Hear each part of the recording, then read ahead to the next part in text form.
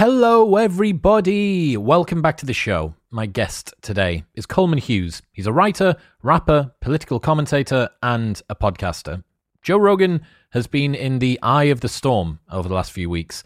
I wanted Coleman to help me work out why the mainstream media has such a target on his back, and whether this is going to be the standard operating procedure for anyone who gets this big again in future. Expect to learn why a coordinated conspiracy is less likely than jealous opportunism, what Coleman thinks about black people being protected from the N-word, why taking Joe Rogan Experience clips out of context doesn't work when you've done 2,000 episodes, whether Spotify should have responded the way they did, and much more. Before I get on to other news, right now I am recording with Dr. Jordan B. Peterson in San Antonio, Texas, and the plan is to get that episode out next week. So if you want to make sure that you know when that episode is live, you need to hit the subscribe button, and it will take you 2 seconds, and it'll make me very happy, and it supports the show. So go and do it. I thank you. This episode is brought to you by Crafted London. Finding men's jewellery that doesn't suck is very difficult, and Crafted London have nailed it. They're the #1 men's jewellery company worldwide. They're sweatproof, waterproof, heatproof, and gym-proof. They've got custom designs in gold and silver, necklaces, chains, pendants, bracelets, rings, and earrings. If you've seen me on any of the big cinema episodes on YouTube wearing a necklace, it will always be from Crafted. I absolutely love it. It works with formal wear, casual wear, whether it's daytime or nighttime. All of their pieces are super high quality. The designs are great, and I love them. It's all I wear. Also, they have an unlimited lifetime guarantee, so if your piece breaks for any reason at any point during the entire life of the product, they will give you a new one for free. Get a 15% discount site-wide on everything by going to bit.ly/cdwisdom and using the code MW15 at checkout. That's bit.ly/C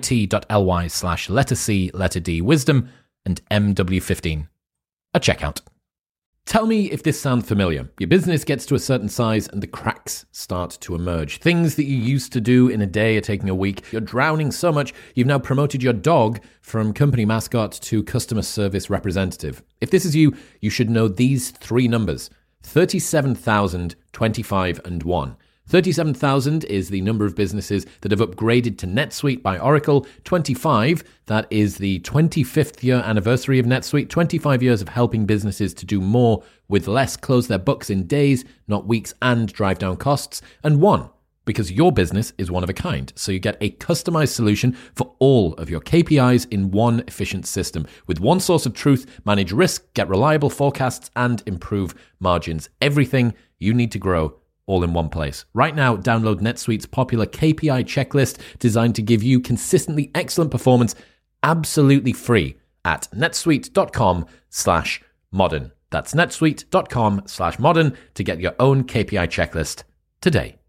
If you want more focus in your life, or if you find yourself dealing with an energy slump in the middle of the day where you just don't have the motivation to stay productive, fear not, because I do too. Which is why I spent more than a year creating the world's first productivity energy drink, Newtonic. Honestly, I'm so proud of this. I was involved in the design stage from the very beginning, and we made sure to only include the most heavily researched and evidence-based ingredients in the world at efficacious doses to create the most potent fuel for your focus ever made. It uses a science-backed formula of nootropic ingredients, including cognizin for focus, Panax ginseng to reduce distractions, and L-theanine to remove any jitters and keep you feeling great. We've got thousands of 5-star reviews, and you can see exactly why by trying it for yourself right now with free next-day delivery on Amazon Prime in the UK and the USA. Simply head to newtonic.com/modernwisdom. That's neutonic.com/modern wisdom.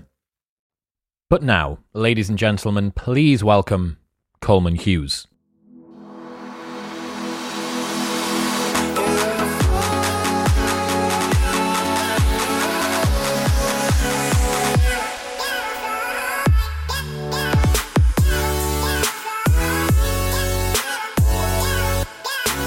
Coleman Hughes, welcome to the show. Thanks so much for having me. What has the response been like since you released your rap track? Because I know that you've been rapping for far longer than you've been writing, but to a lot of people, this probably sounds like finding out that Sam Harris has released a diss track on someone, that it runs quite counter to their perception of what you are and who you are. Yeah, the reception has been awesome. I mean, I've gotten so much good feedback. I think people are receiving it the way that I meant for it to be received. And it feels great to finally be able to converge my music identity and my public intellectual identity, because, you know, like you said, I've been doing both for a long time in my private life, but in my public life, I've been doing the writing and podcasting way more than I've been doing music. So it's good to finally show people both of these sides of myself. The track bangs as well. It slaps, man. It's really good. Thank you. Really, really good. And you went to Ukraine to shoot some music video in the freezing cold? Yeah, that's where it was shot. It was in like what would normally have been a kind of circus, as in for animals, in Ukraine, and it was not at all heated. It was in the dead of the Ukrainian winter, so it was basically like being outside in the middle of a Ukrainian winter for like 12 hours, 2 days in a row. It was brutal. But that's the sacrifices you got to make, man. The sacrifices you got to make. I ended up having a lot more respect for actors. I had no idea the actual toll it takes to act several days in a row in conditions that are tiring and exhausting. Like, these people, like, I have no idea what they went through to shoot that movie, The Revenant, with Leonardo DiCaprio and Tom Hardy, but my God, the stamina it takes is far greater than you would assume from the outside. I saw a behind the scenes of Game of Thrones final season. Now, say what you want about narratively the way that show finished, but looking at the cast, sat down on seats, just waiting for their turn to go as the film crew finally get the lighting right. They finally get the camera angles right, and they've run through it and run through it and run through it. It's the patience game. I imagine that a lot of actors develop a serious amount of patience while they're doing that. Yeah, and you have to snap into the emotion of the scene when it's like, it's a totally sterile environment where people are talking about lights and all this blah, blah, blah, yada, yada, and then you have to snap into the emotion of the scene. And you got to get it, you know, and it's like every minute costs $1,000. So don't fuck it up. Don't waste my time. It's incredible. What's your thoughts on this Rogan situation? So I guess there are two sort of waves of what's happened. The first wave was criticism in response to his having Robert Malone and Peter McCullough, who said a lot of untrue anti-vax misinformation. And because of that, people like Neil Young, Joni Mitchell wanted Spotify to take him off the platform. And then it seems like basically a week later, somebody, you know, strung together examples of him saying the N-word and unearthed jokes that that make him look racist. Obviously, these are propaganda videos engineered to make him look as racist as possible by lifting something out of context. Still, they look bad. And basically, it's just, you know, people want his head. People want his head on a stick. And I am very against cancel culture. I think the way to engage people is to criticize the misinformation that they've that they believe. I think Joe Rogan is an extraordinarily open-minded person. He has a relationship to correcting errors and apologizing that almost no one else at his level of media has, right? He's a person that can say, I got it wrong, and does this often in a way that is really credible and honest and really admirable, because he's such a genuine person. He has such a relationship to his audience where they know he means exactly what he says, which you can't say of any of the cable news people that are reaching probably fewer people than he is. And because he has such a good relationship to the truth, even when he gets stuff wrong, it's insane to people to me that people are holding him to a totally separate standard that they would hold, a cable news show, all of which have also spread misinformation to varying degrees throughout the pandemic, right? Tucker Carlson says some bullshit or Don Lemon says some bullshit. They don't have to worry that their show is going to be taken off the network, right? Whereas Joe Rogan, because he signed this deal with Spotify partly, and because he's, frankly, a lot of people in the mainstream media, I think, are envious and competitive of the amount of people he reaches. And then a lot of people that don't like the fact that he's not completely left-wing, obviously. He gets hate from the mainstream media who don't really defend him as like a fellow ally, as someone we want to protect because he's doing what we do. And then he gets hate, obviously, from the cancel culture left because he's not left. And I think it's really dangerous. I think we have to hold the line for people like Joe Rogan, or else we lose the norm of free speech. And I know the second you say free speech, people are going to say this is not relevant to the First Amendment. The government isn't trying to censor him. Yes, but the reason the First Amendment makes sense is because of this wider point that free speech is a very good thing for society. Open discourse as a general cultural value is an important thing for society. And that means free speech for speech you don't always like. And I think that's very important. What do you think about some of the more right-wing commentators online that have been saying, don't back down, don't apologize for anything, this is not the way to play the game? So they would be right for a lot of people. These days it does not make sense for a politician to apologize. No one believes it. Biden apologizes, no one believes it. Trump apologizes, well, he never apologizes. But if he did, no one would believe it because, imagine Hillary Clinton apologizing. Does anyone in the world go, oh my God, that's amazing that she can see that she's evolved so much as a person? No, it's so clearly scripted, right? And frankly, I think any apology from normal media figures is going to seem scripted. The difference with Joe Rogan is this is the Joe Rogan effect, right? His apologies are real. You can just hear it. You can see that he really thinks he should have had more people on from a pro-vax perspective. He is doing his best, and his apologies are he's one of the only people at his level of media reach that can apologize in a way that does not seem scripted and seems credible. And as a human being, I think the ability to apologize is extremely important. And that holds for your friends, that holds for your relationships, and it should hold if you have a really honest relationship with your audience, with which Joe Rogan does to an exceptional degree. So I disagree with those. I think his apology came across extremely well. I think that there's definitely a different element to when Joe apologizes versus when other people do it. I think the concern from people on the right is that by apologizing, you lend credence or legitimacy to people that want to censor free speech, right? But Joe is doing his apology in a very different sort of way because of the level of intimacy that he has between himself and his audience and the amount of trust.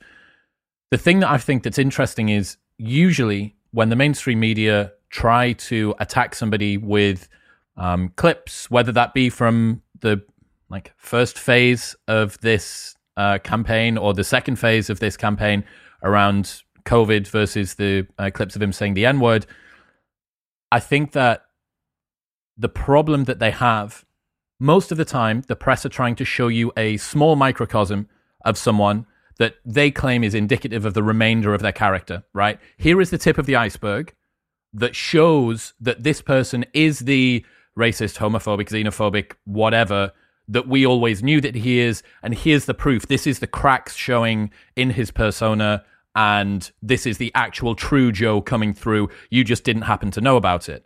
The problem that you have is that the vast majority of people, even people who are super duper casual fans of Rogan, have probably listened to at least 100, 200, 300 hours. And the normal fans of him, you're talking upwards of 1,000 hours easily that someone can have consumed Joe Rogan's content.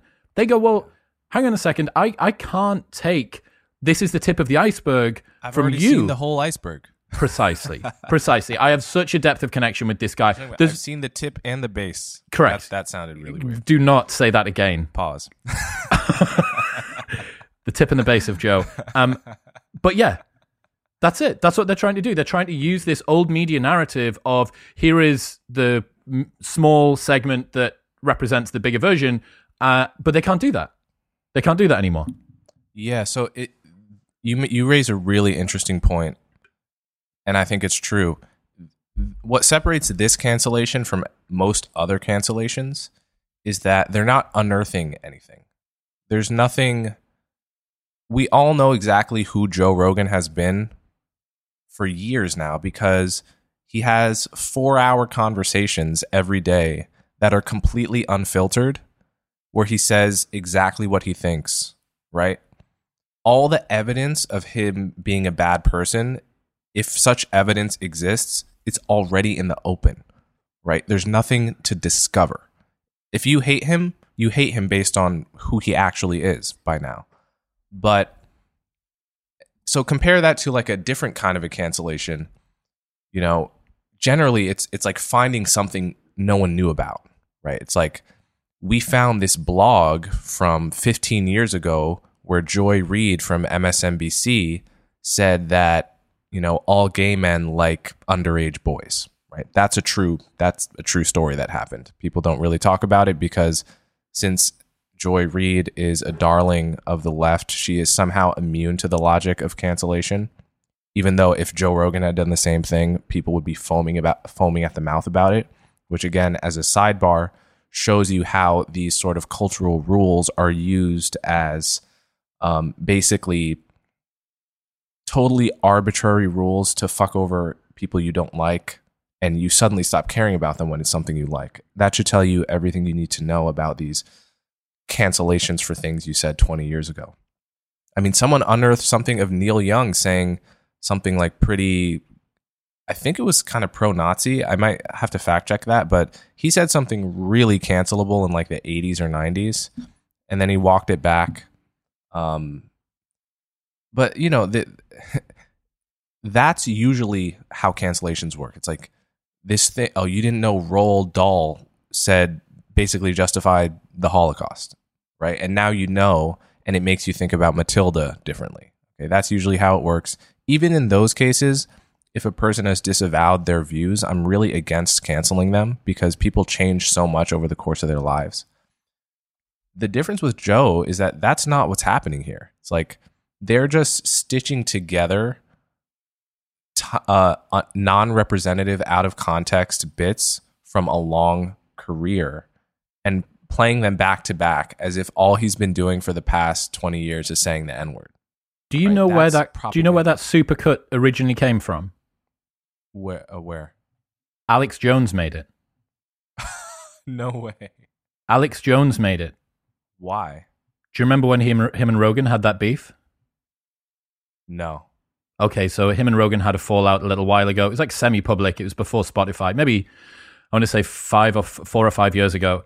And this was Alex throwing a little bit of shade around in an original version of this video. Now, I might have been sold a lie by the version of the video that I've seen. And if that's the case, then sorry, Alex. But I've heard from a bunch of different sources that the original video was from Alex Jones. And if you actually look at the first version, it's got InfoWars graphics on it. And this was him throwing that around. So the interesting thing, I'd seen this video a bunch of times. It's been floating around Twitter for quite a while, and I've seen it do the rounds a fair bit. But there's equivalent versions of this for the Young Turks. There's a huge one of them floating around at the moment that's got 1.5 million plays on it. They're just same thing, out of context, N-word, N-word, N-word, N-word, N-word. There's Ethan Klein, when he deleted some of Jordan Peterson's episodes with him a couple of weeks ago, he said both the N-word and the F-word back to back over and over again. Did it. I really love saying did it. And you're like, okay. But then the supercut of Joe, for whatever reason, decides to really, really get a lot of momentum and gravitas now one of the things that I definitely don't think is true, that I've seen in a bunch of different group chats I'm in, is that this is part of some overarching conspiracy. There's some company, the one that's behind Patriot Takes, which is the Twitter account that did it, they're in support of some other super PAC organization that is linked with blah, blah, blah. And Stool Presidente, who's the guy that owns Barstool Sports? Dude that owns Barstool Sports went on... Yeah, I know who you're talking about. Went on a live stream podcast with the guys that own that company that is associated with this, and he's going backward and forward. I don't think you need to look to conspiracy to see why these two things happened in sequence with each other, especially if, as I said, this video's been floating around for a long time and it wasn't created by somebody. I think that you've primed the cultural algorithm with Joe Rogan's done something wrong and he's done an apology video. And then people have taken this opportunity to go, right, okay, now I'm going to try and throw... Yeah, precisely. What have we got? Yep. What else can we throw at him? There's videos floating around of other stuff as well. Are you not going to... Everyone's talking about Joe Rogan's racism, but what about his misogyny? Here he is laughing at one of his comedian friends saying that he used to get sucked off in the back room of the Comedy Store. And it's just, what can you find over a 12... How dare he? Yeah, I know. Over a 12 or 15-year career of having whatever... 10 hours of conversations a week, like 2,000 podcast episodes. But it's hard. It's hard to say. It's not the individual words in context, the way that you do that. It's not forgivable, or at least it shouldn't be like something that we support. But as somebody that puts out an awful lot of content, I know that as your volume increases, you're going to say dumb stuff over and over and over again. And over a long enough period of time, there's going to be a lot of dumb stuff. And that's how you make like a huge supercut. Especially if you're a comedian that's often having other comedians on your podcast, drinking, smoking weed on your podcast. It's an informal conversation. They're not putting together, 99 theses of like what they think about the world all the time. A lot of times they're fucking around. That's why people like it. Listen, I think we have to also talk about the issue of whether it is in all cases immoral or unethical to say the N-word, right? People are, I think, pretending not to understand the difference between mentioning a word in quotations and directing a slur at somebody, right? With malicious intent. Those are two very different things, and it's two very different people that do either one of those. And I think people are disingenuously pretending not to know the difference between those two things, pretending not to be able to observe the difference. And, it's so interesting. I finally watched the O.J. Simpson documentary last week. And there's this moment in the O.J. Simpson trial where there's this huge fight over whether they can admit Mark Furman's N-word tape, right? This cop that found the glove at the scene had a history of saying the N-word. The OJ's defense said, we want the jury to hear him say the N-word so that they don't trust his testimony, right? And the prosecution said, we don't want them to hear the N-word, right? It's going to bias their judgment. And there was this argument about it. And the prosecution says, essentially to the judge, when black people hear the N-word, they cannot remain objective. It's too emotional. It's too hard-hitting. There's no black juror can remain objective after hearing that word, and jurors need to remain objective. Okay. Then OJ's defense comes back and says, how dare you say black people can't remain unbiased after hearing the N-word? How dare you? It's racist. It's patronizing. It's condescending. And they were widely thought to have won that particular argument, right? Back in the 90s, the version of 90s woke that obtained during the OJ trial said, of course, black people can hear the N-word in certain contexts and understand it and remain objective, right? Remain unbiased, remain rational. What I find interesting now is that people are implicitly making the argument of the prosecution now as woke, which is that if black people hear the N-word, it hurts too much. We can't possibly remain rational enough to observe the difference between someone mentioning it in quotation marks and somebody directing it as a slur. Of course people can. And I think, this is where the cynicism comes into this. It's like the notion of black people taking offense at Rogan saying this word is, I think, being used cynically to take him down. Do you not think that any black people have taken offense at it? Oh, sure. I definitely think some black people have taken offense at it. Probably black people that are less familiar with him, right? Like if this goes back to the iceberg question. If this is the tip of the iceberg that you're seeing Joe Rogan about, you're going to think he's a racist. He made a joke about going to a black neighborhood and it seeming like Planet of the Apes, right? And then it's just like N-word, N-word, N-word. So if that's the tip of the iceberg, you are rationally going to think, wow, this guy has just been like foaming at the mouth with racism for years.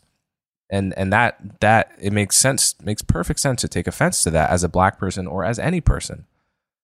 If you're familiar with much more of the iceberg, as a lot of people probably are, and Joe Rogan has a lot of black fans, I don't think they're taking offense.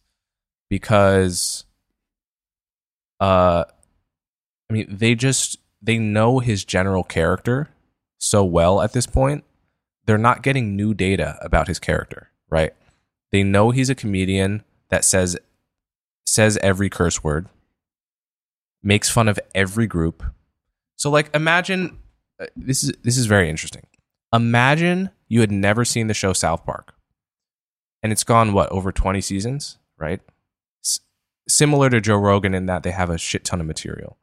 And you stitch together every joke at black people's expense ever made on the show South Park. And you have no other familiarity with it. You are going to come away thinking, how the fuck is this on TV? Is this show from the fucking Jim Crow South? Like, my God. Now, of course, the rest of us that have watched a lot of South Park, we understand they make fun of everyone. They make fun of everyone, right? We've seen the whole iceberg. That's what's happening to Joe Rogan right now. So, yeah, I assume a lot of black people, to the extent they're seeing a small sliver of what he's done, are taking offense. But again, it is propaganda. This is the definition of propaganda. And I think that should be more widely understood. Is there a difference in a white person saying it on a podcast versus a black person? There is a difference in how it will be received, most likely. I don't think you can... My philosophy of communication is that I'm never going to ignore what a person is trying to say or what a person means by what they say, what they're trying to communicate.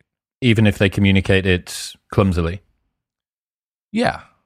I mean, if you were, like, how would you approach talking to a friend, right? If they were communicating something clumsily, you would try to get to the core of what they're saying, right? That's common sense.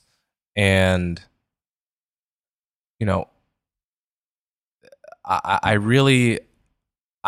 understand that, I think right now, if there were a Martian scientist that came to Earth and came to America and saw that there is one and only one word, really, that you can't say, and only people that are one color can't say it, and then people that are a different color can say it, they would say, oh, okay, this is what people were talking about when they said the Homo sapiens have these, believe in magic, right? They have a lot of superstition and magical thinking and taboos, and, like Western anthropologists will go to places that have had no contact with modernity for, hundreds of years, and they'll say, oh, isn't it amazing that the natives here, they think that if you dance like this, you'll bring the rain, right? And then they'll go back to the West and think, oh, well, we're super rational here. We don't think anything crazy. We don't have any superstitious beliefs, except if you utter this magic word, you like instantaneously do harm, right? But only if you're one color. If you're another color, you can say that word. Especially if you change the suffix of it to like a soft A rather than a hard ER, then it's not as harmful. Right? That is magical thinking without the explicit magic. Unless you're a rapper of any ethnicity. Right. Because they get a pass for everything. Which is now makes complete sense about why you wanted to be a rapper. And like, frankly, I've heard a lot of groups of young people, like teenagers that are not black but are maybe Hispanic or Asian and are from certain neighborhoods, say the N-word. And use it colloquially, like amongst themselves in mixed race groups of people. Like America's a complicated place. There's over 300 million people here, and everyone has a different story and comes from a different background. And I hate this like one size fits all. These one size fits all rules are so ridiculous to me. Did you see the Spotify CEO Daniel X email out to all staff? Have you seen this yet? It only came out this morning. Okay, so it's a big, long email. Kind of, I understand your plight. I'm very sorry that you are going through this at this difficult time. And then on one of the screenshots, if we believe in having an open platform as a core value of the company, then we must also believe in elevating all types of creators, including those from underrepresented communities and a diversity of backgrounds. We've been doing a great deal of work in this area already, but I think we can do even more. So I am committing to an incremental investment of $100 million for the licensing, development, and marketing of music, artists and songwriters, and audio content from historically marginalized groups. This will dramatically increase our efforts in these areas. While some may want us to pursue a different path, I believe that more speech on more issues can be highly effective in improving the status quo and enhancing the conversation altogether. I deeply regret that you are carrying so much of this burden. I also want to be transparent in setting the expectation that in order to achieve our goal of becoming the global audio platform, these kinds of disputes will be inevitable. For me, I come back to centering on our mission of unlocking the potential of human creativity and enabling more than 1 billion people to enjoy the work of what we think will be more than 50 million creators. That mission makes these clashes worth the effort. So that is $100 million to historically marginalized groups, audio, music, and audio content. What does that actually mean? What does that mean? They're investing $100 million to... Committing to an incremental investment of $100 million for the licensing, development, and marketing of music, artists and songwriters, and audio content from historically marginalized groups. Licensing, development, and marketing. Okay, that's interesting and vague, but big picture, they are standing up for intellectual diversity on their platform and open discourse and free speech, and I think that's they should be congratulated for that. They are a huge. They're a huge player. They're the player in the audio space, and for them to not buckle under this pressure is a really enormous achievement for those of us that care about free speech and open discourse. They should set a precedent for other corporations. When Spotify survives this, which I'm quite certain they will, and people move on to the next controversy.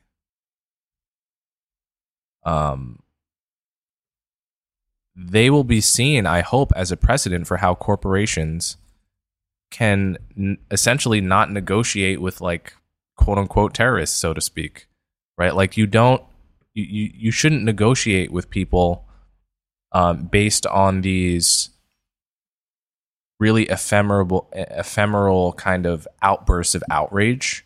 You can't be beholden to that as a corporation. Compromise your mission. And I presumably, to push back there, presumably there could have been a thing that Joe could have said that would be so reprehensible that he would deserve being completely removed from the platform. There could be something that he could have said, some absolutely awful call for violence, just like an endless racial, homophobic, misogynist, whatever barrage, and you go, okay, yeah, this is unrecoverable. I don't think that it's a difference of kind. I just think it's a difference of degree. And yes, I would agree that Spotify hasn't caved as much as they could have done, but I've just checked jremissing.com. 113 episodes are missing from Spotify, almost all of which were removed on February 4th. Alex Jones, Owen Benjamin, Theo Von, 2 from my friend Michael Malice, Alex Jones, his second one, Chris D'Elia. And the interesting thing is that in the statement from Daniel X, he says that Joe was the one that selected the episodes. That really surprised me. First off, because the episodes got taken down before Joe did a response, or before I found out about this response. And I was like, look, just straight up think about the simplest solution to this. I can't remember what I said on a podcast 2 months ago. There's no way that Joe's going to go, let me remember, 845, 912. Like, he's not going to be able to go back like some sort of Rain Man and be able to remember all of the stuff that's happened. So I presumed that at the very least it was outsourced to a team, and more likely outsourced to an algorithm that's maybe fed back up transcripts that could have then been searched through. But there's some of the episodes in there that have very, very little to do with anything, but are critical of the Saudis, and Spotify is now pushing into the Saudi market. There's some episodes in there with people like Chris D'Elia, who, although may or may not, there may be other stuff in there, but Chris has had his own sort of cancel culture thing occur recently. So the concern here is that this is a well-timed smokescreen in order to be able to take down a bunch of other content that they're not happy with. So I would agree with you when you say that Spotify hasn't caved as much as they could, but I also think that there is something going on here, whether that be at Joe's behest or at Spotify or a collaboration between the two, or maybe the UFC has said, we have an incredibly fucking diverse fighter roster here. Like there's going to be pressure from them too. But there has been some concessions made, was my point. Yeah, that's a good point. I revised my judgment there. I think, it does. I mean, this is what some people warned about when Joe Rogan signed the Spotify deal. Yep. All eggs in one basket. Totally. And, I don't. Okay, so I agree with your point that there is something that is so over the line that Spotify would be justified in taking it down. I can't imagine Joe Rogan saying anything ever Agreed. Close to that line. And, this is the thing with free speech, I think, because the question is, are we debating over a principle, or do we all agree that censorship is okay and just disagree about where the line is? Right. So like all of us, I don't know anyone who is into Holocaust denial or who is super upset if a straight up Holocaust denier's blog goes down. Yeah, blog goes down. Or someone who is, actively inciting, even worse, someone who thinks the Holocaust didn't happen but wants it to happen and is trying to get it to happen, right? Like through their podcast, like a modern day actual Hitler. No one is going to be too upset when that person gets their podcast taken off Spotify. After all, again, it is a private company.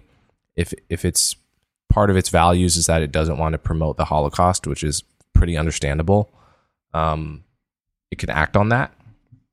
So is it like we're all drawing the line somewhere between like Holocaust denial and like anti-vax information, and some of us are drawing it just like over here, and we're arguing about whether Joe Rogan is in the no-go zone, or are we actually arguing over an actual principle, a principled disagreement about whether these platforms should allow a wide range of speech?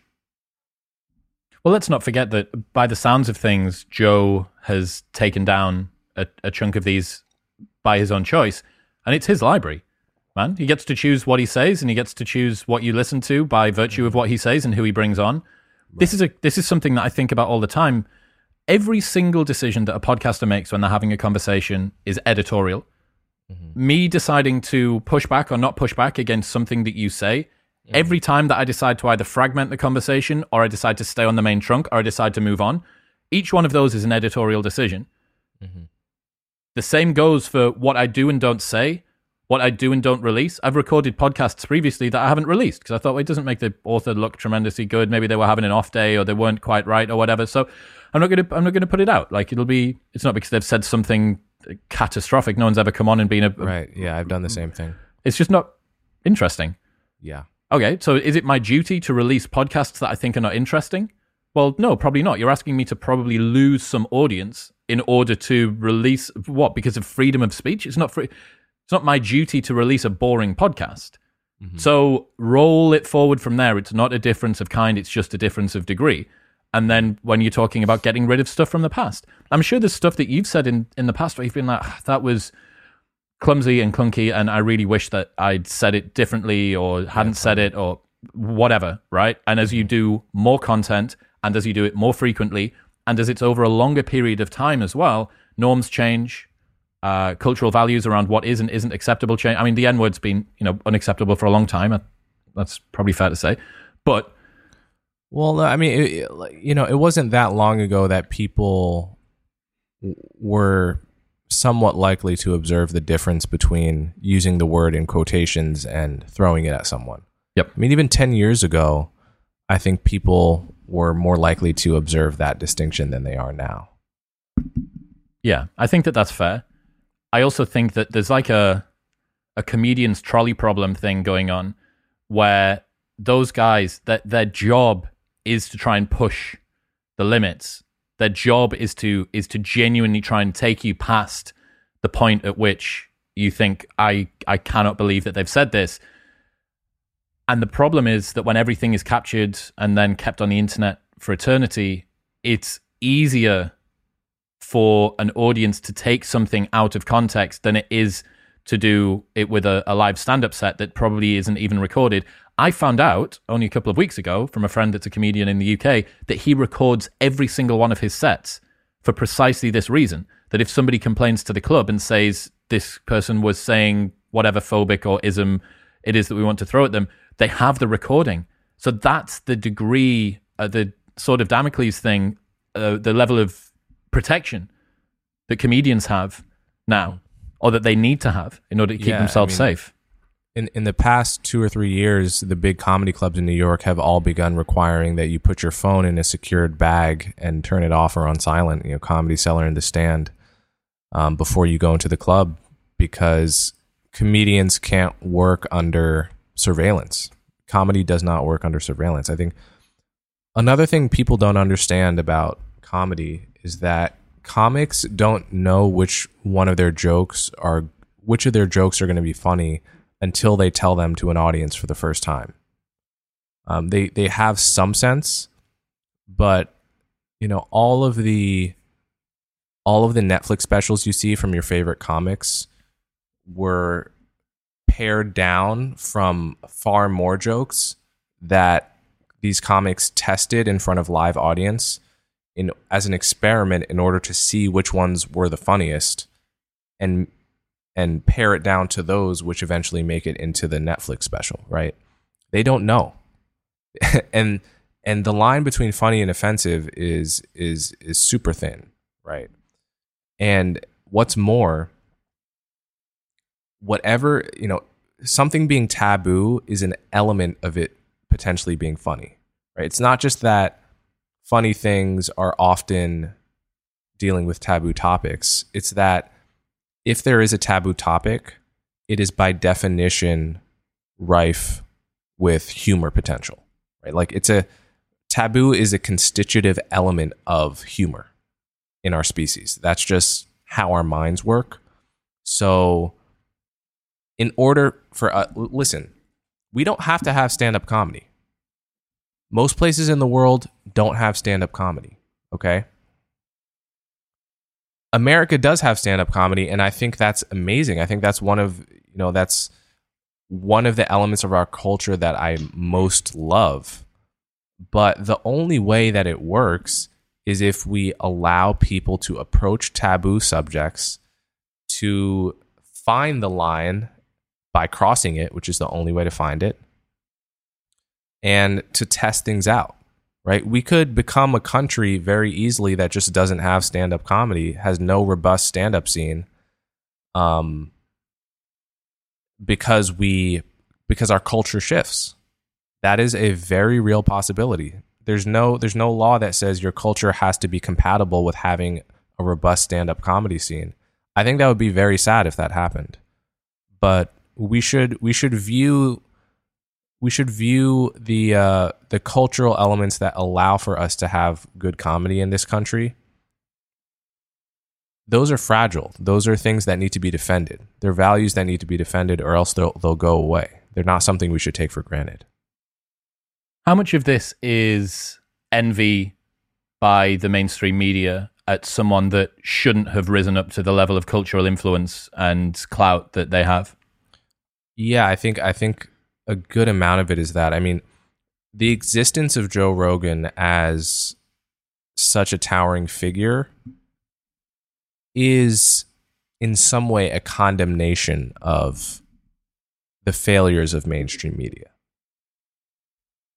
I'm not saying if mainstream media were better, Joe Rogan would be a nobody. It's not what I'm saying.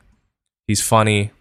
He would have a huge audience regardless, but he is as popular as he is.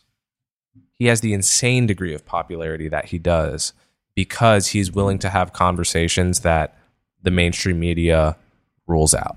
Okay. So like, for instance, the idea that SARS-CoV-2 leaked from the lab a couple miles away that was constantly tinkering with things extremely close to SARS-CoV-2, the closest viral ancestors to SARS-CoV-2 in the world. Okay. Like, on its face, plausible, not crazy, should be looked into. And when Fauci initially called the meeting in late January, early February to discuss this with the top virologists, many of them thought it probably came from the lab, right? Okay. The whole media basically decides this is conspiracy, this is misinformation, and many people, had incentives to kind of take that line. Who is the person in society that's going to really have that conversation in a way that isn't merely finger pointing and point scoring against the left, but is truly open-minded to evidence? Joe Rogan, right? He is going to fill that gap when CNN and MSNBC decide that lab leak is bunk. Joe Rogan's going to have that conversation, and he's going to have it in a long, exploratory way. Tucker Carlson is merely going to use it as a cudgel against Democrats and the left.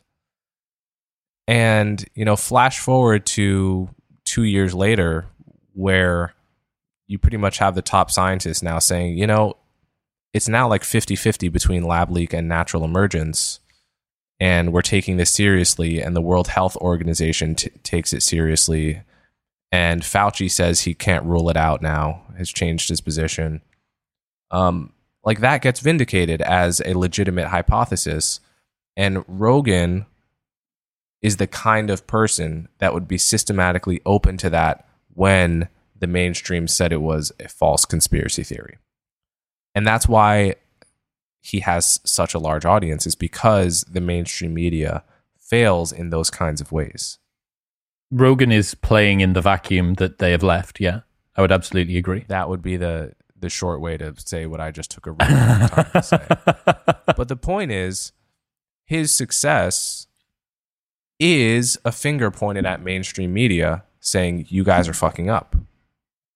Mainstream media doesn't want to admit that. They would much rather believe his success is an element of him being able to weaponize racism, misogyny, and homophobia and feed red meat to a bigoted audience.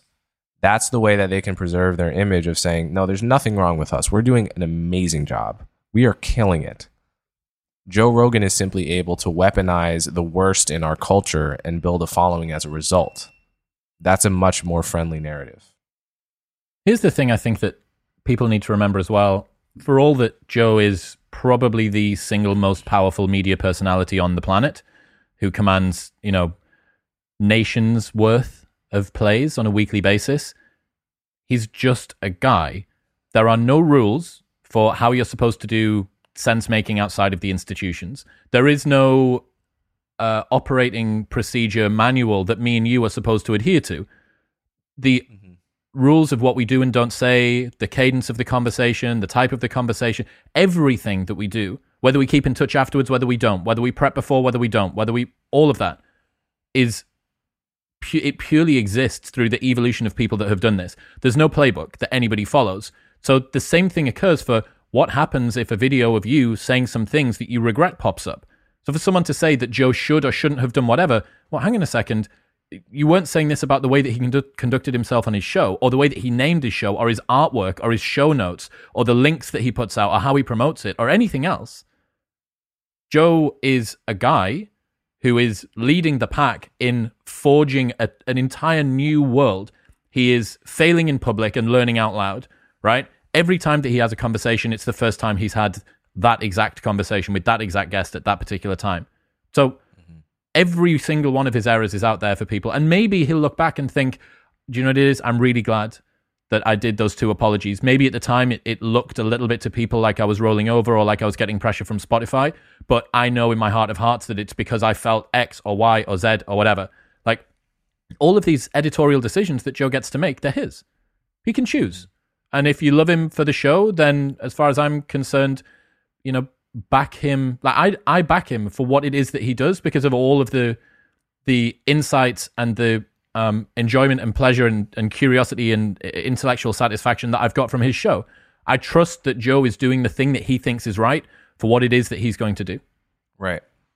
No, I agree. I think I should just say, if I'm going to level any criticism of Joe Rogan's show, I think I strongly disagree with the perspectives expressed by his anti-vax doctors. I do think it's misinformation. I know people roll their eyes, I think, at that word now because it's used so much. But listen, the vaccines are safe and effective, right?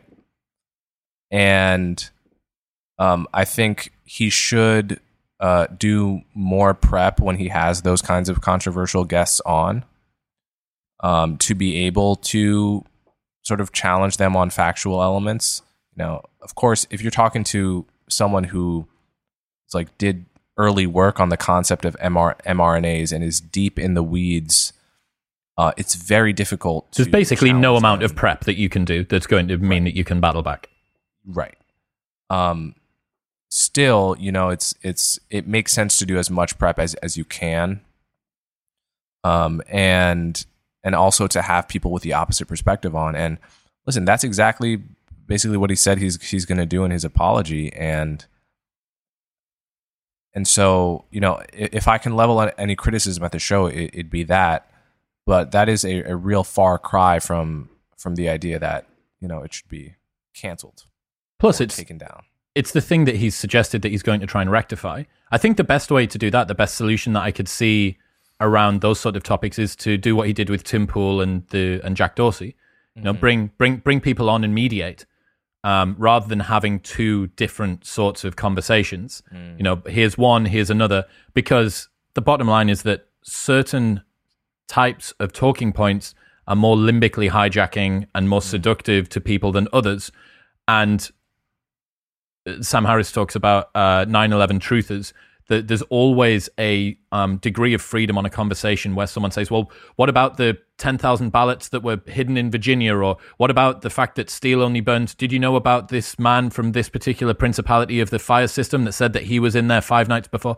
Like, there's too many degrees of freedom in there, and you really need a specialist. And if you have somebody who is pushing the boundaries on either side, pushing the boundaries of legitimacy or of truthfulness, they can hack people's desire to believe in one particular narrative or another. And if you have somebody else who is less prepared to play fast and loose with the truth, or their general overall narrative is less seductive, you really just need them in a room at the same time so that the person can push back. The specialist can go against the specialist. And I think you're right. I think that Joe said, look, I've not been in this position before.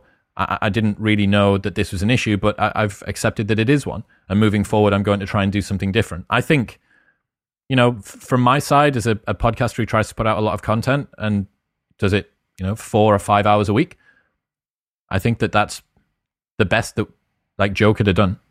Yeah, no, I agree. I think the apology was great. And I can't imagine thinking that apology came across as groveling or submitting to something he shouldn't have been submitting to. I really couldn't disagree with that take more. I've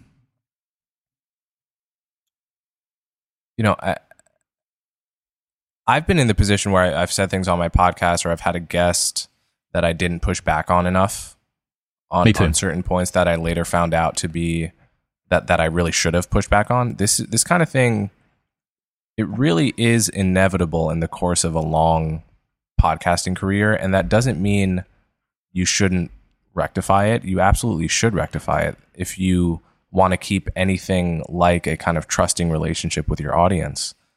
But like I can't help but come back to this point about the massive double standards that Joe Rogan is operating under, as opposed to people in cable news. Well, you say that, but I think especially with the second issue that we're coming up against, if there was a supercut of someone from CNN or Fox News saying the N-word over and over and over and over again, I think that they would have similar or maybe even worse repercussions than Joe's going through. So, but it's different because the supercut would have to be cut from their own show that we've all been watching for years, right? The same's true of Joe, though. Right. So, but it would have to not be a surprise. It would have to just be, it would have to be that they've been saying this and it was fine. The network didn't care until they saw it back to back to back. The reason being, see what I'm saying? The reason being that a big chunk of the clips that are used by Joe are when the show was so small that relatively no one was watching compared with how many people watch now, whereas the presumption around mainstream media is that it's kind of been, well, it's probably been going down, but that a similar number of people could have found a problem with it in the past, whereas with Joe, it's like this is a smoking gun that nobody was actually able to see. This is like secret information. Whereas if it was CNN or Fox News, it's obvious that it's not because it's been on cable for ages. Yeah, I understand what you mean. Right. I mean, I come back to the Joy Reid case, for example. Like they've, she had a blog in 2000s where she said gay men tend to like underage boys, and that she said she was quote homophobic. And she was opposed, against gay marriage. And then when she got called out on it, she claimed that her blog had been hacked. She said, "Oh, I didn't. Maybe someone else hacked my blog." And then people confirmed that her blog was not hacked at all. And she said those things, and she finally came out, stopped lying, and said, "Okay, I'm sorry. My views have changed. I've been hurt." She's on MSNBC. No one gives a shit. And Joe Rogan, his infractions were not actually expressing bigoted beliefs. This is what gets me about it. He didn't say black people were less. He didn't express a belief in an explicit way like Joy Reid did. He said the N-word, which a lot of people take offense to, obviously. And he made a joke about going into black neighborhoods, right? And I think there still is a huge double standard here. I think people are out to get Joe in a way that they can view, Joy Reid's comments as, oh, she sees why they're wrong now and blah, blah, blah. But Joe, that's who he is, Tip of the iceberg. And so, yeah, I mean, I really do think that there is a double standard here because of how many people want Joe to be canceled to begin with. If it wasn't for the fact that he was on Spotify exclusively, I don't think that this would have happened either. I think that there's low-key resentment around the fact that he garnered so much support and so much money for doing something. And the show, since he's been on Spotify, no one knows the exact figures, but apparently it's got even bigger, which again is a kick in the teeth to mainstream media. And then finally what you have by it being a single platform exclusive, as opposed to just an RSS feed that gets distributed around the internet, you have a point of leverage. And this was the concern that people had, that by being on one platform, you don't need to pressure Joe Rogan. You can pressure the platform. And that was the concern. But I think if he wasn't on Spotify, I think this just washes through. And perhaps that explains, maybe this is the first time that video, the N-word video, has done the rounds since Joe's been on just Spotify. And since it's been the case that like the cultural algorithm was primed by the previous apology and the fact that the news stories were already talking about him. The CNN horse dewormer thing last year, kind of, that kicks the ball rolling. It's into the mainstream sort of populace's idea. It's like boomer territory now. Okay, then we go again, then we go again, then we go again, and now it just picks up. Yeah, I do think that is the dynamic. And listen, I mean, I hope people don't. I think the arguments for free and open discourse and allowing more speech than you would tend to are perpetually under attack throughout history. Free speech is almost never the popular position if you look historically, because censorship is just too attractive. Us versus them, they are the enemy, destroy them, don't allow them to speak. That always has a kind of strength. But I think that it is really important to remind people of the benefits of allowing more speech than you would be moved to, right? The point of free speech it's not free speech for things you like. It's free speech precisely for things you don't like and think are dangerous. Often because sometimes those ideas turn out to be right. As Joe pointed out, there were a lot of things that were once labeled misinformation about COVID that are no longer labeled misinformation about COVID, such as that cloth masks don't work, that you can get a breakthrough infection. All of these things were at one point considered dangerous misinformation, right? And the truth is, the people that are tasked with determining what is dangerous misinformation and what is not, they are fallible human beings. They're human beings that make mistakes, or they're experts that can operate under an incentive system, a politicized incentive system that leads them to bend the truth, right? So for example, Anthony Fauci has fully admitted now that when he talks about public health information, he is not always honest. Sometimes he tells the public what he thinks it's most useful for them to hear rather than what's true. He has admitted this. This is it's just like his philosophy of public health messaging. When he said that when only 50% of people were indicating they would take a vaccine, he said the number we needed for herd immunity was like 70. And when 60% said they would take the vaccine, he pushed it up to like 80, right? So he's trying to meet us where we're at, which is not honest. That's not an honest way of approaching the issue. And you could debate whether it's good or bad. But the idea that you can't challenge anything that is officially labeled misinformation, that is a very dangerous idea for our society, because there's a lot of misinformation is going to turn out to be true. Being able to talk and think about a lot of misinformation is going to be very important. And for better or for worse, a lot of people already believe things that are untrue. And simply censoring them, simply taking them down from platforms, is not going to persuade people that believe false things into believing the truth. Talking about officially permitted and strange incentive structures, something I've been thinking about for a while is whether or not the high watermark of the Robin DiAngelos and the Ibram X. Kendis has sort of crested now. And then Scott Alexander put a post out, Why I Suck. He put this out the other day about how woke social justice issues just aren't very cool anymore.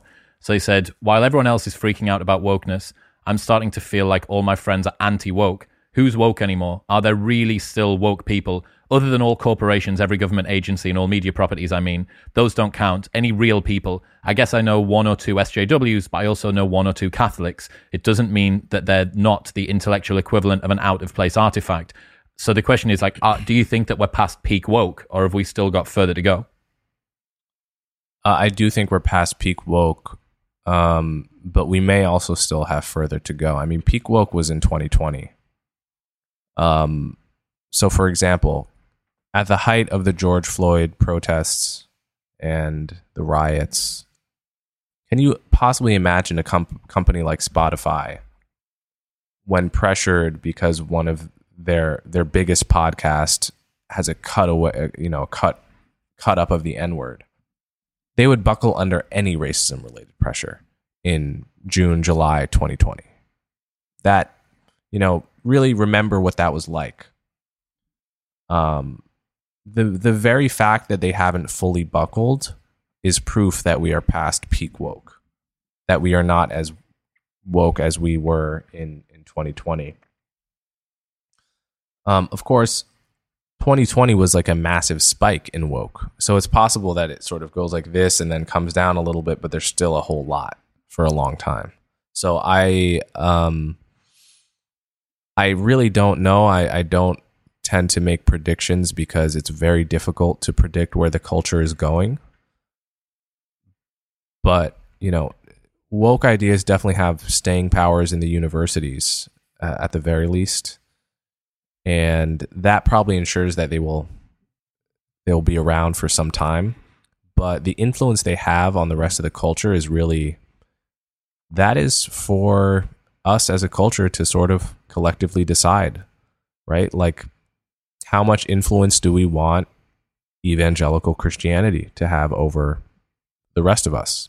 That is very much up to we the people. How much influence do we want woke to have over the rest of us? Again, very much up to we the people and how we talk, how we act, and what content we allow on Spotify. These are all decisions that are a part of what the trend is going to become. So if this is something you care about, and it is something I care about, I think it's bad when you have, maybe at most like 3 or 4% of Americans are probably truly woke in the sense that people think of that term. I think it's a problem when you have that kind of fringe philosophy like that,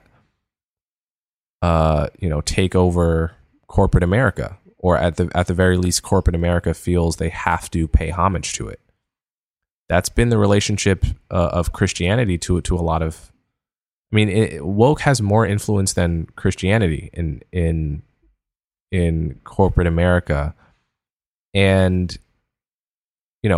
probably still 40% of Americans are like evangelical Christians, right? Whereas maybe 3 or 4% of Americans are really, really woke in the sense that they refer to Hispanic people as like Latinx and stuff like that.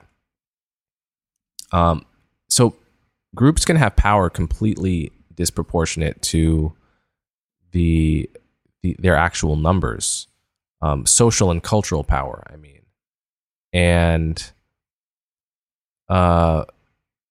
it is very much up to the rest of us to defend whatever values we have so that small minorities with very muscular ideologies don't take over every institution that you care about.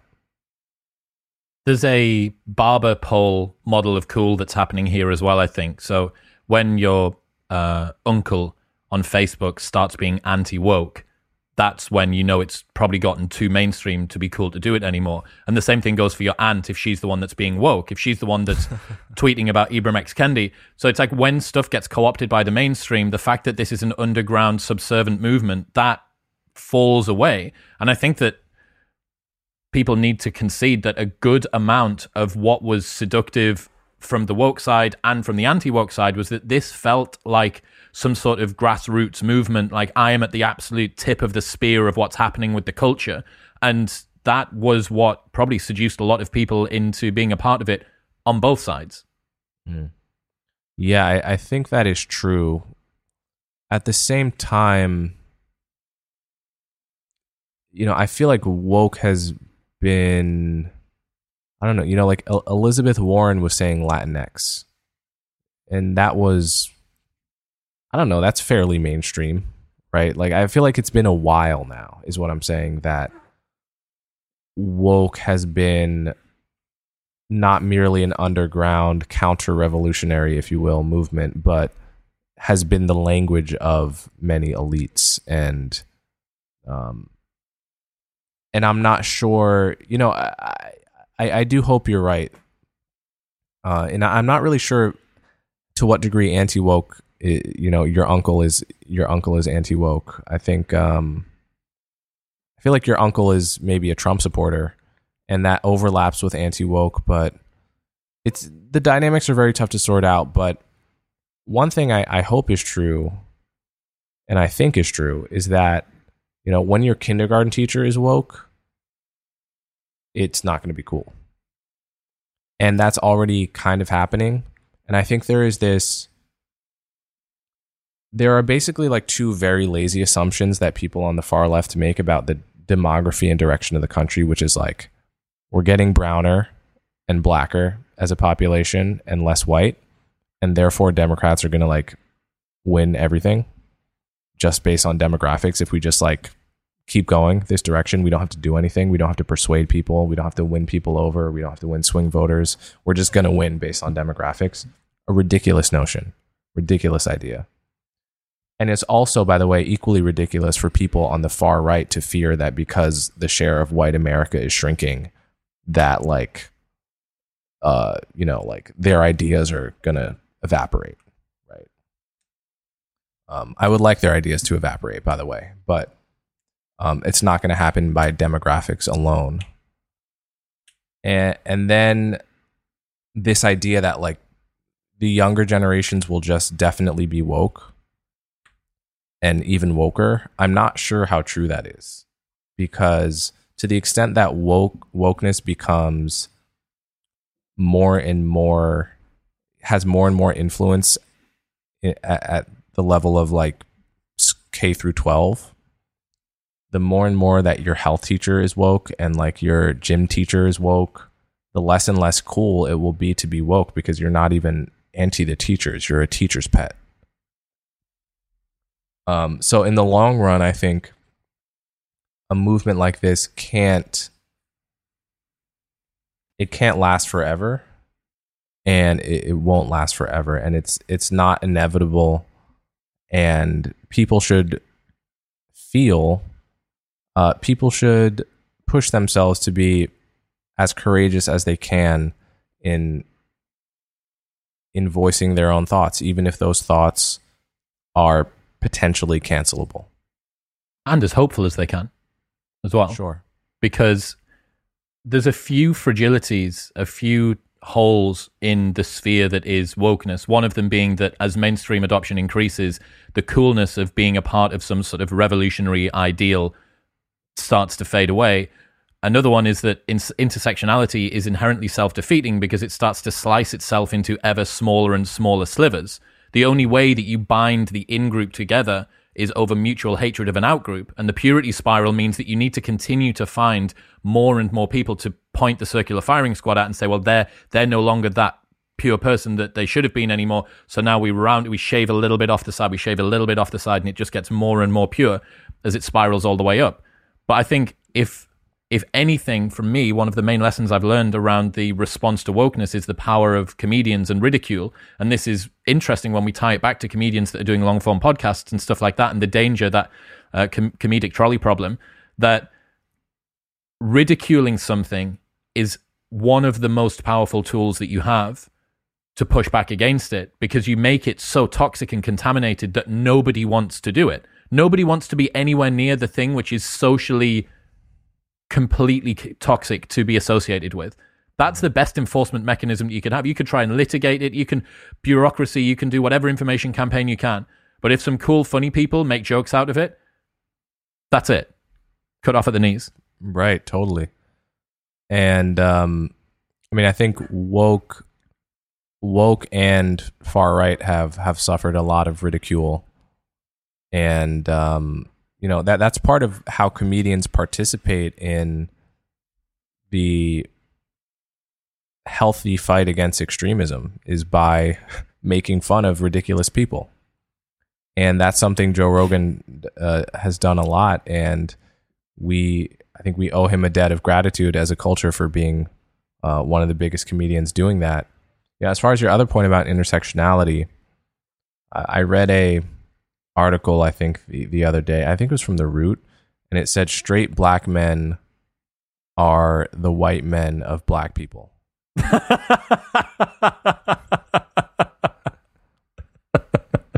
Like, this is intersectional logic, right? This is intersectional death spiral.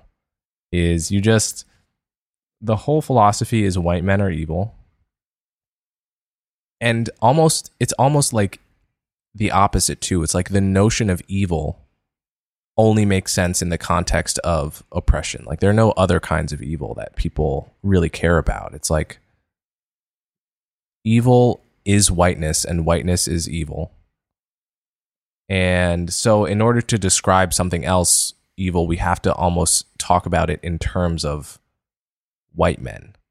It's like, that's the barometer black now. Men are the white men of black people. It's amazing. It's a very, like, it's one of these ideologies where it has a hammer and everything looks like a nail, and the only hammer it has is your identity.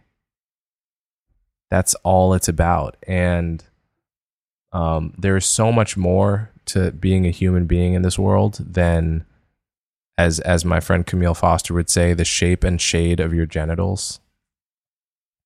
And so that's why I think that, that's one reason why I don't think it has that much staying power in the very long run. But it will probably always be around. It does feel like the snake that eats its own tail. It's always felt like this. Even when I spoke to Douglas Murray on his Madness of Crowds thing, which is, what, 2.5 years ago now, something like that. It felt like that at the time, that it's inherently fragile.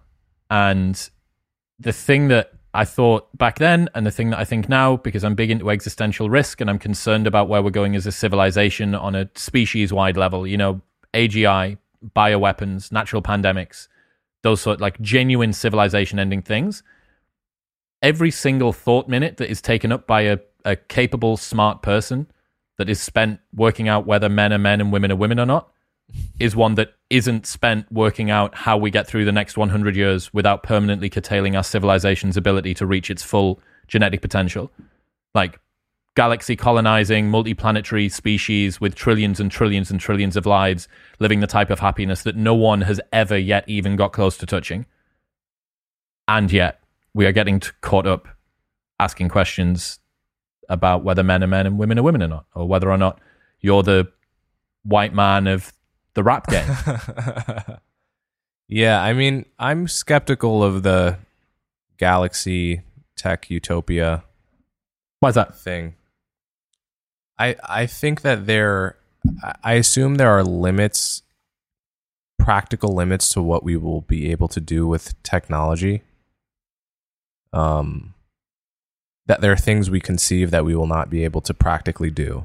I don't know what those things are, but I tend to think that is true.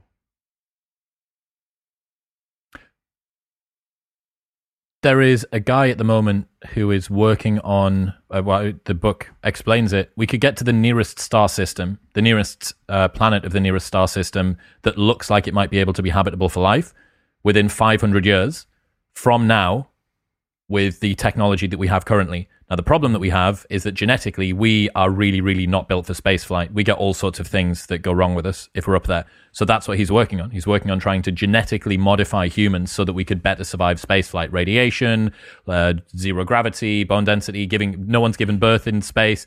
I asked him whether or not he knew if, Christopher Mason's the author, I asked him whether he knew if anyone had sex in space. And he just sort of gave me this look. I was like, that looks a lot like a yes, Christopher. But yeah, I would say the one big hole in we can go and colonize the galaxy is if we can do it and we arrived relatively late during the universe's maturity, why aren't we seeing other galaxies that appear to be colonized by civilizations as well? So that is a good question, but we don't know how rare Earth is, and this gets into Fermi paradox territory. I think that we can all accept that even if we don't go multi-planetary across the galaxy, there are a lot of lives that should be still to come, whether we leave this planet or not, whether Elon even just gets us to Mars or not. And if that's the case, there are some challenges that we're going to face on an existential threat level, even just staying on Earth, let alone going elsewhere.